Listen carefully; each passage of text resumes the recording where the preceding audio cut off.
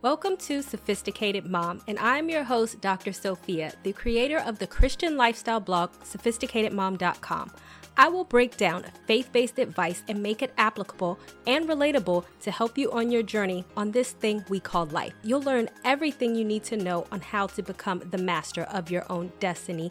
What does the Bible say about depression? Oftentimes, mental health and depression gets overlooked in the Christian community because we feel that God can heal everything, which of course, as a Christian, I personally believe that God can heal everything. But I also think that it is important that when you are suffering from depression, that you do not just ignore your symptoms and think that everything is going to be all good, or that because you are a Christian that depression cannot happen to you.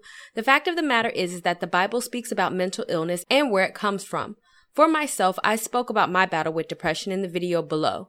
So not only am I a mental health professional, but I also know exactly what it is like to deal with depression. As a mental health professional who is also a Christian, I want to explain to you exactly what does the Bible say about depression. But first, watch my video below to see my battle with depression, and don't forget to subscribe to my YouTube channel by clicking the link down below, and also check out my other blog on how to deal with depression as a Christian. So first, God did not intend for us to have depression, but we do. If you are suffering from depression, one of the easiest things for us to do is to blame God. Why is God doing this to me? If God loves me, then why fill in the blank? But the fact of the matter is that God's intentions for us was to never have illness, sickness, or even depression. God's intentions for us was to be perfect. We know that because when God created Adam and Eve in the perfection of the Garden of Eden, they were perfect. They were not going to die. But what caused their downfall and then trickled down to us was the fact that they just couldn't listen. They had to eat the forbidden fruit, and thus sin came into the world, including illness and mental illness. This means that everyone, no matter who you are, can get sick, and you can get mental illness, including depression. Case in point, what does the Bible say about depression? In case this is too far-fetched for you to believe, let's go into an actual case study in the Bible where a man was a manic. He probably had mental illness, let's be real. But here's what the Bible has to say about this man. Night and day, he was constantly screaming and shrieking among the tombs and on the mountains and cutting himself with sharp stones. Mark 5:5.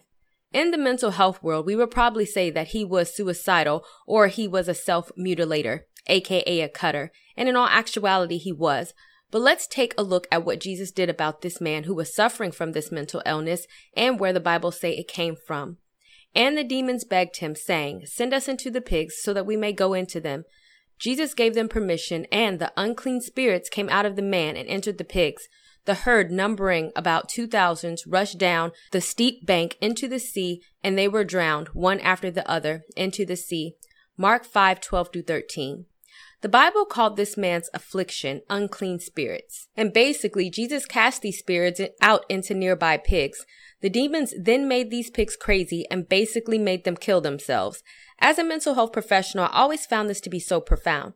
Have you ever heard someone being so depressed or mentally ill that they killed themselves, and all of a sudden everyone who knew that person becomes so shocked because it was so uncharacteristic of that person to kill themselves? And it's kind of like that with depression.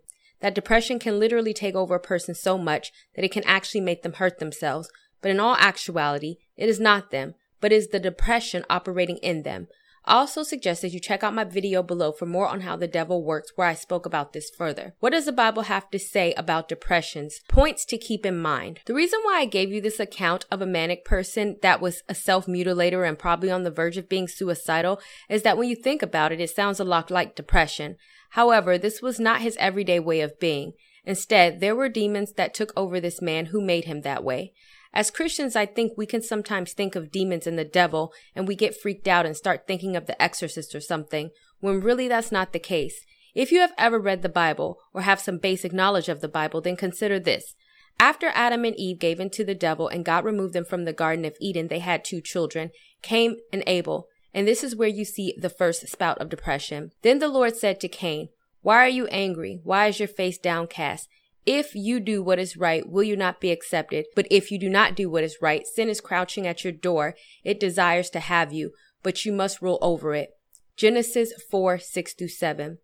In this verse, God was literally talking to Cain about his attitude because Cain could not overcome his sadness, his anger. And as we know, Cain took these emotions out on his brother Abel when he ultimately killed him because he was jealous. But mind you, These emotions only came in after Adam and Eve disobeyed God and listened to the devil, giving the devil authority to come into men's heads and wreak all of this havoc, including depression. And it did not take long for the devil to do it, because literally the first children that Adam and Eve had, mainly Cain, suffer from depression, which I also talk about in my video below, and who is the devil and understanding how he works in your life. Therefore, the main point to remember about depression is that this was not God's intent for us, but unfortunately we suffer from it all the same because when sin entered the world. And if you suffer from depression, it's not your fault.